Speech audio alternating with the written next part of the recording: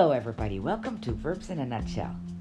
Today, we're going to drill the simple present, the simple past, and the present perfect. Get your verb lists out, and let's do it. I eat alone every morning. Yesterday, I ate dinner with my father.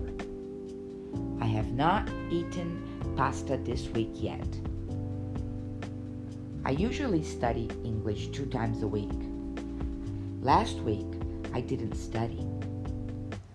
I have not studied my verbs today yet. I go to Amsterdam every vacation. Last vacation, I went to Amsterdam, but I also went to Greece.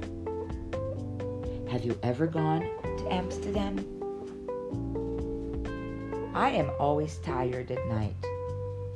I was very tired yesterday. I have been very tired since I started working on Sundays.